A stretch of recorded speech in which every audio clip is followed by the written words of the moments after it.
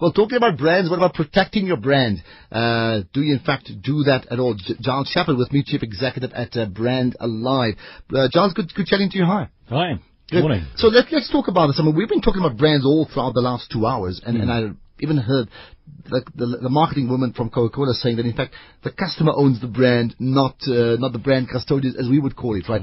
What are you saying here from a legal perspective? Well, there's a lot that needs to be considered when developing a brand, and I think that one of the gaps that we feel has existed for all too long in the South African market is an effective blend between those who understand the creation, the management, the projection of brands and brand assets, and those who understand the legalities involved in that, the intellectual property lawyers, and the separation has So in this case, we're talking the legality. Yeah, registration of a trademark is obviously at its base, making sure that a trademark is available to be registered, going through those registration processes, and then right the way through to the other end of the spectrum, which is where brands have to get into litigation with one another for issues like passing off or people challenging brands' rights to do certain things. An example in recent times was the Christian Louboutin issue with the red, trying to protect the red outsole of a shoe, which was challenged to an enormous degree in the international courts, and eventually he won his right to do so, but with a caveat, and that caveat being that he is only protected so long as the rest of the shoe is in a contrasting colour. So all sorts of interesting complexities that go into that. But brands face an entire world of legal issues, and when creating a brand asset or a brand projection of any kind, it's vital that those doing so have an appreciation and understanding of what the legal issues are going to be, and ensure that they're not selling their clients results which their clients can't use. And we've seen that happen. Well, I'm looking at it two ways. I'm assuming that the truly established, multinationals and the big companies, they would have gone through this legal route with everything. But you may actually argue no, right? Yeah, I've seen some examples that would really surprise you enormously of very large, sometimes internationally trading concerns that seem to be oblivious to certain critical legal aspects when it comes to brands. Give me one example. Well, unfortunately, in certain cases, I can't use actual names because there are all sorts of confidentialities, but one of the largest listed firms on the Johannesburg Stock Exchange that came to us with a result of a brand name that had been created for a new divisional company that they'd paid for, very good name, but was already protected in almost every class of trademark that they wanted to trade in. So the work of having checked the legal status had not been done at source.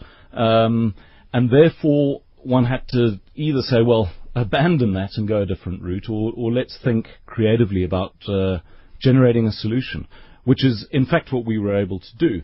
But it required a real blend of the creativity of brand experts and the intellectual property lawyers that form part of our team that were able to determine whether the creativity had legal standing. Now, your advice then, considering we talk branding all the time, some are established companies, others are startups, and we're hoping to encourage people to become more entrepreneurial.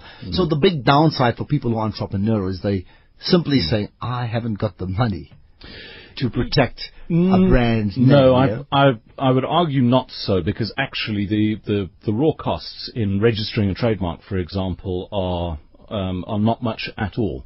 It's much more a case of being aware of what needs to be done. One of the greatest myths that needs to be dispelled at entrepreneurial level and at big business level is that if you've got the company name registered, you can trade under that name. And that's not the case. Trademark law prevails. You have to own the trademark in order to trade. So you can be called Coca-Cola Limited, but if somebody else has got Coca-Cola as a trademark, you can't trade in that. And most people make that mistake. A lot of people are making that mistake and not understanding the... And you made the point about the cost not being that expensive. I mean, just ballpark figure? It's a few £1,000 a trademark per class in a South African context.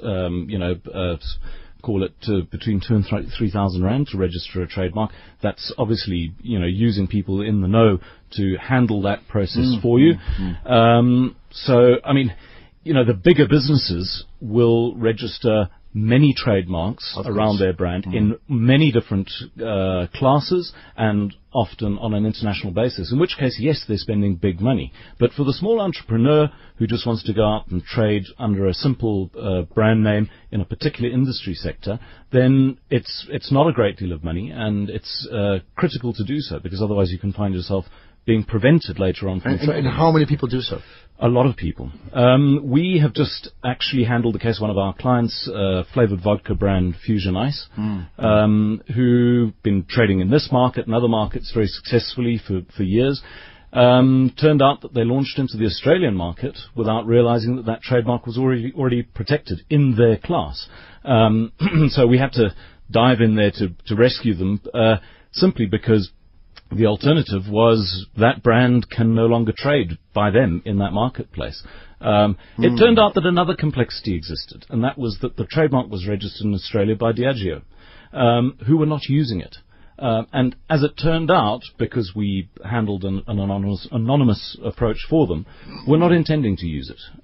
So we were able to have the trademark successfully transferred to our client. From Diageo? From Diageo. With their permission or without their permission? With their permission and at no cost. Which is quite a scoop in that sense. I was wondering, why would they do that? Yeah.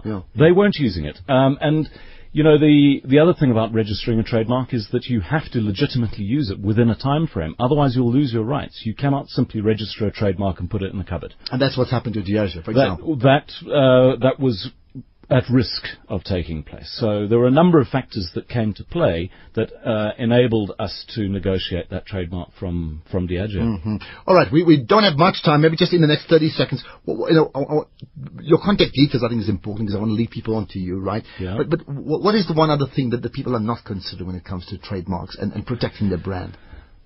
Well, I think that there are...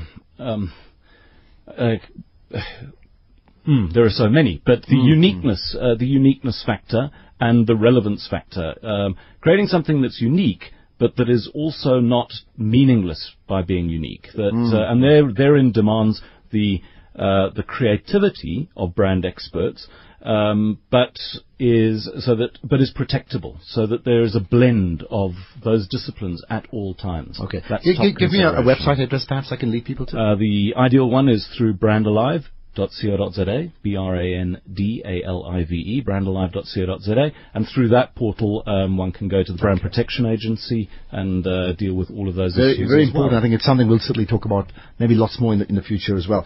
Basically what we're saying, if you have a brand, even as an individual, well, do you have protection? I don't mean the other sort of protection, indeed. Giles, good chatting to you once again. Great. Thanks so much for your time. Thanks, there you are. Giles Shepherd at Brand Alive. Just check out brandalive.co.za.